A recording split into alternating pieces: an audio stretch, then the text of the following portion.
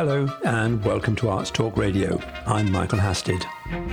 We bring you interviews as well as news and reviews relating to all aspects of the arts in Holland, concentrating on events in Amsterdam, The Hague, Rotterdam and everything in between or nearby.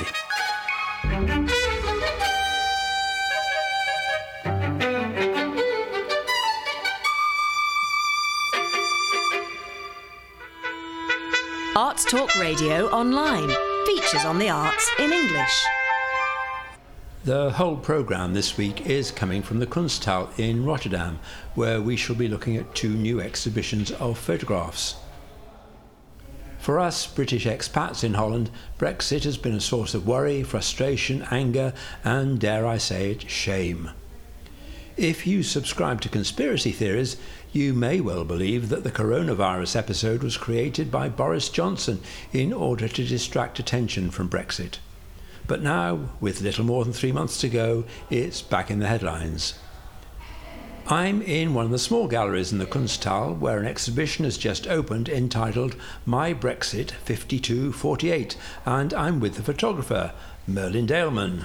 5248, I take it, is the voting. Yes, it proportions. refers to the outcome of the referendum. Yeah. So you're half Dutch, or I think your mother's Dutch. Yes, mother's Dutch, father's English. And you live in Holland. We live in Holland. Yeah. Okay. And you're a photographer. You do a lot of reportage of everything, mainly. Really. Well, mainly reportage and documentary photography. Yeah. What was your viewpoint? Where were you coming from? Well, it kind of started with me not understanding why people voted to leave, because that came as a huge surprise to me. Then I thought to myself, well, don't I know these people? I mean, it's 52% of the population, and I've got to know a few Brexiteers. So that was the beginning for me to look for the Brexiteers and to see who they are and what they're like and why they voted the way they voted. But looking at the pictures here, they're all of a certain type. They're all sort of, working class. A lot of them are quite fat.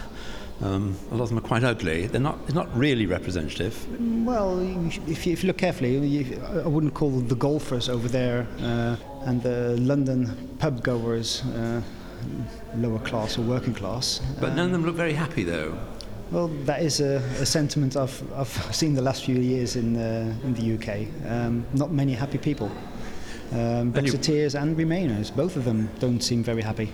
There aren't many smiles. There are a lot of people looking really quite glum and downcast. Was there any sort of revenge aspect in this in your work? Saying now you voted for it, now you've got it. No, not at all. It was just really curiosity to see why they voted what they voted. So that's why I started by going to all the major Brexit areas, which coincidentally, if you put them next to the most impoverished areas in Britain, are 80% are the same areas. So that says something as it is already. So if you go there, then you do see people in a not very good position and probably not all too happy.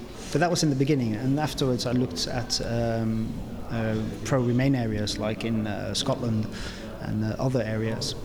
So it is quite diverse in the end, but the sentiment of not being happy is there.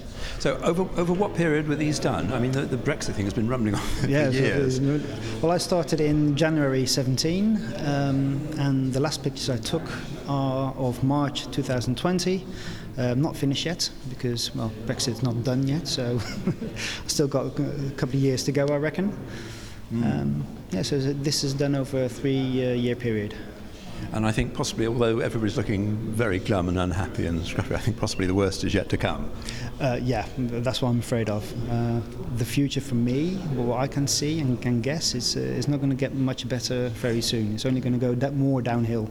But with this exhibition, you covered, as you say, the Midlands and the North predominantly. No? Not really. No, I've been to Scotland, Northern Ireland. Well, north of Watford, anyway. Well, I've got some London ones as well. I mean, did you Romford, find of course. There was very much a divide, a geographical divide. Let's be honest, London Borough is a bubble. It's not what the rest of England is like. It's totally alienated from all the rest. It's a different place. But then again, Romford is in the Borough of London, and they had the highest Brexit vote of them all. Let's go and have a little wander, because you've got most of the pictures are arranged on great panels of 4 by whatever, 15 or 20. So it's almost like a kaleidoscope. Yeah, this is a kaleidoscope of around about 96 images, and then on the other side over there are 20 prints. Okay. So what have we got here? All the usual suspect. There's a nice McDonald's sign outside an old Methodist chapel, I imagine, an old people's home, single mums with babies. I mean, how did you talk to these people at all? Quite a few, yeah. Well, take these. That's it's an old people's home. Well, it's not an old people's home actually. It's like a day centre. It's like kind of like a day centre. It was a musical gathering to help people, help them out from, let's say, loneliness, just to give them something to do. And there are music lessons to get the old folks up and dancing. Had quite nice chats with them. A lot of war stories came forward, of course, then. But then again, if you look at people like that, I believe his name is Matt, if I remember correctly, just coming back from the food bank, real Brexiteer. He said he believes he lost his job to a Polish worker. I mean, did you find that with people like him who, as you say, were hardliners, that there were any sort of second thoughts or regrets, or did we do the right thing? Or have they been more convinced they were right?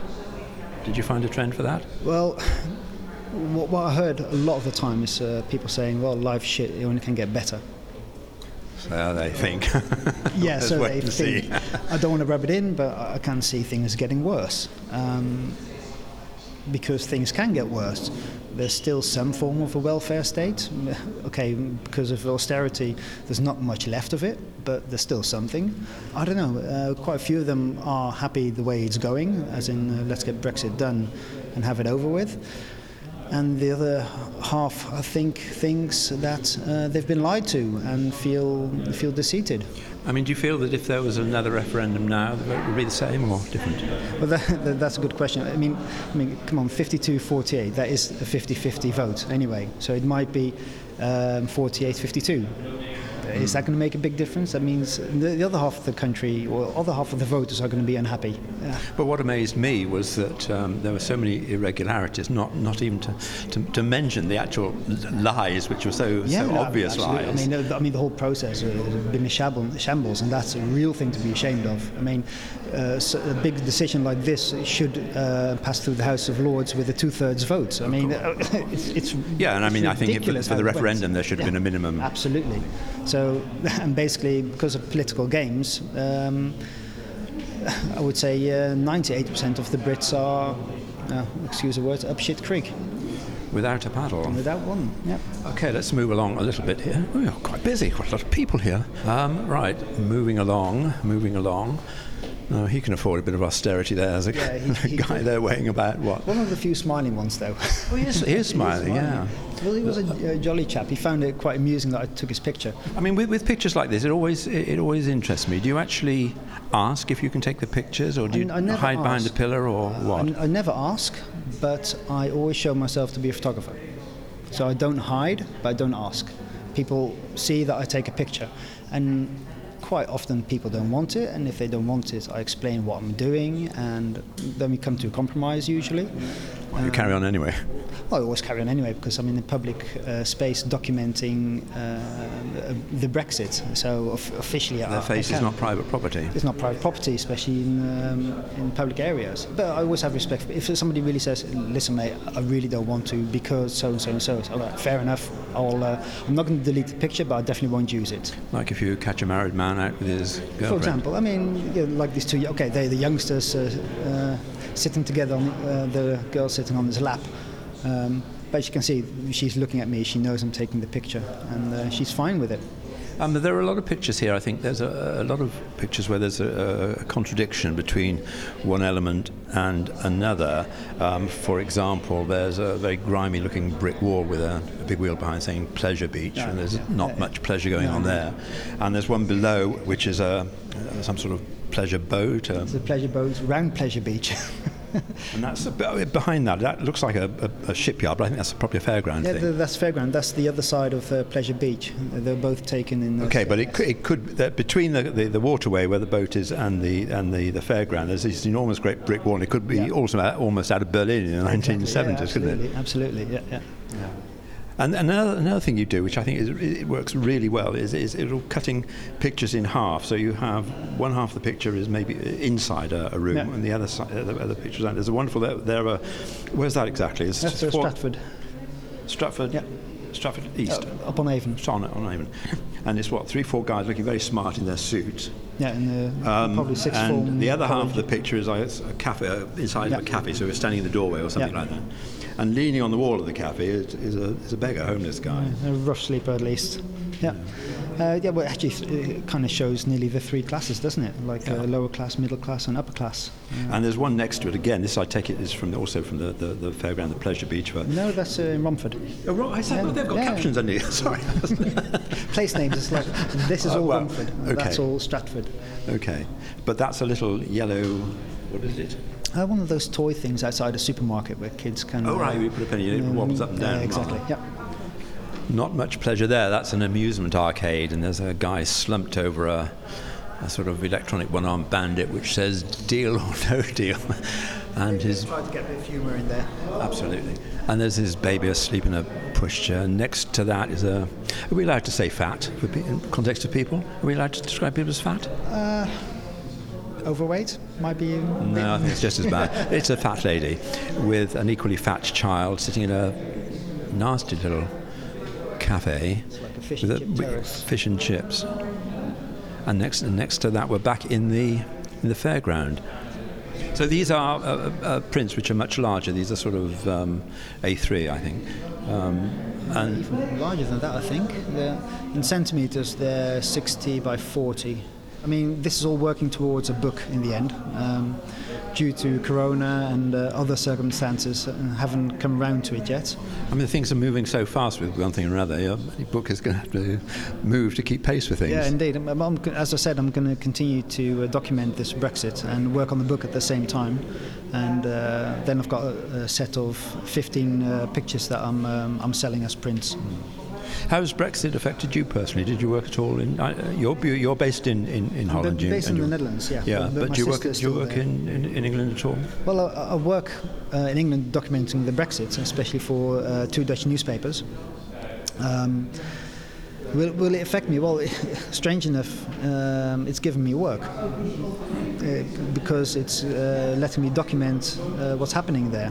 But I'm not really representative in that sense. But if you look at my sister and her family, they are suffering already. He lost his job a year ago now due to the company that he worked for. Had to close down because the future was uncertain because they export a lot of their products to Europe. So he got a new job now, luckily enough, but even that company now, it's tightening the belt and the future is bleak for them. And how did the Dutch look on it? I think the Dutch really don't understand what's going on. I don't think anybody understands. No, nobody understands, but the Dutch are quite level-headed, quite logical thinkers, and they think, well, it seems like Brexit is a bad thing for you, so why on earth did they vote for it? And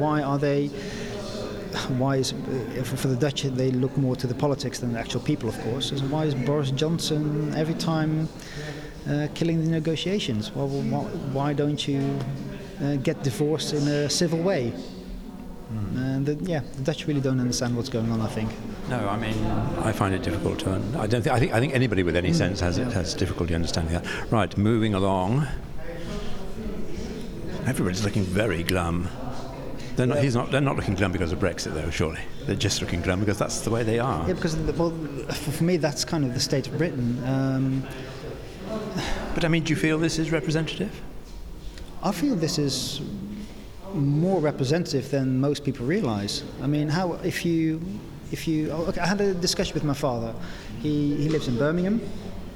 He travels to his work and to the places he usually goes to. I mean, I asked him. He said to me, "Well, it's all very glum, like you said." I said, "Well, when is the last time you went to Bransholm Estate in Hull?" for example, or went up to Peterborough in Scotland, or to Morecambe. There aren't very happy places. It is quite glum. Like you say, in London, it is not representative at all. I mean, I lived in London for a long time, and then before we came over here, I lived in Cheltenham, which is another sort of little bubble. And there is very much a north-south divide. I think if you went out on this project completely south of Watford, you'd get different pictures. Yeah, that's one of the few areas I haven't really. I mean, my southern line is Stratford, which is quite a nice place to be still. Swindon, which not a nice place to be. Officially, I believe that Swindon's the most average town in Britain, if I'm not mistaken. And if you say that's not a pleasant place to be, there you go. That's Britain for you.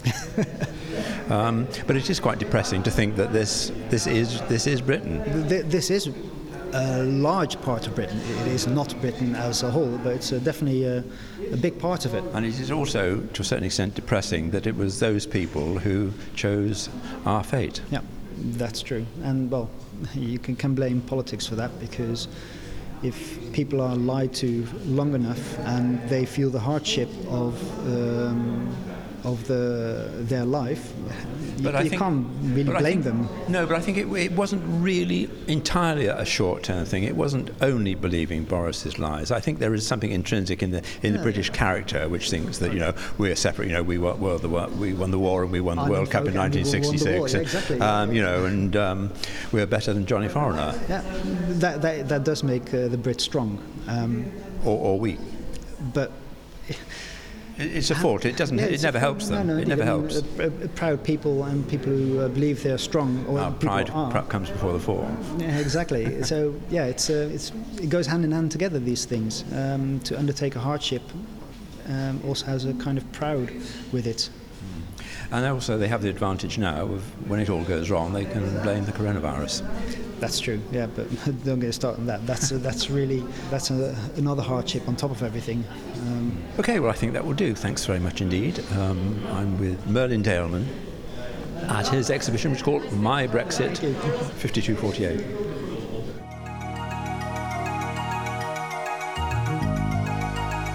Arts Talk magazine provides the perfect companion to Arts Talk Radio, with reviews and previews in English of cultural events in Holland. Whatever your interest in the arts, our international team of writers will always provide something new and exciting to see online.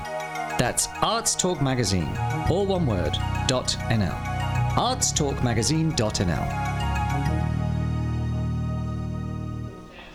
You're listening to Arts Talk Radio, which this week is coming from the Kunsthal in Rotterdam. I'm now in the gallery next to the My Brexit show at another exhibition of photographs, but very different ones. The show is called For Your Eyes Only and is a collection of old black and white amateur snapshots of naked ladies. The collection was put together by journalist and collector Wim de Jong, and most of the photographs are either French or German, so there's no chance of finding your granny in a compromising pose, unless of course you use French or German. I've arranged to meet Arts Talk magazine deputy editor Astrid Burkhardt. You've had a quick look round. What's your first impression? Yes, I think they're quite funny, but in a strange way, it feels sort of quite cruel to laugh at these women now, because it's quite obvious that they were photographed either by their husbands or boyfriends and coaxed into anything, and anything was good enough, even photographing very young girls, so one suspects that those were the daughters of the photographers. Because some of these are pretending or have some pretensions to be artistic. Others are just, there's a giant one there of a woman sitting with just her knickers on in a horrible room. She obviously does not want to be photographed. Look at her hands and her face. She doesn't want to be photographed. No. And there are quite a few like that. Either they're sort of, one has stuck her head into a lampshade, which is quite funny. That's funny. I think that's a copy of the Surrealist thing, isn't it? Exactly. Duchamp or something. Some have sort of masks on. Quite a few are obviously taken by a boss of his secretary in the office. So there's sort of things going on tables and on office chairs. They are mainly 50s and 60s, and then as time goes on, you can see that the girls posing they're not just housewives, they're girlfriends, and they have better bodies. So, But as I say, some of them they've made an effort to be glamorous or to make proper photographs, but a lot of them are snapshots, aren't they?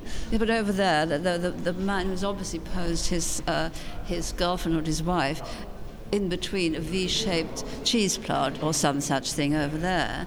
I mean, he obviously thinks that he's taking an art photograph. I mean, she has a nice young body and everything else, but she's effectively standing behind a dustbin with two branches sticking out on the side. So it's kind of, he tries, but he's got very basic lighting. You can see that on her face. No, I mean, that's done with flash. That's done with a really crude flash bulb.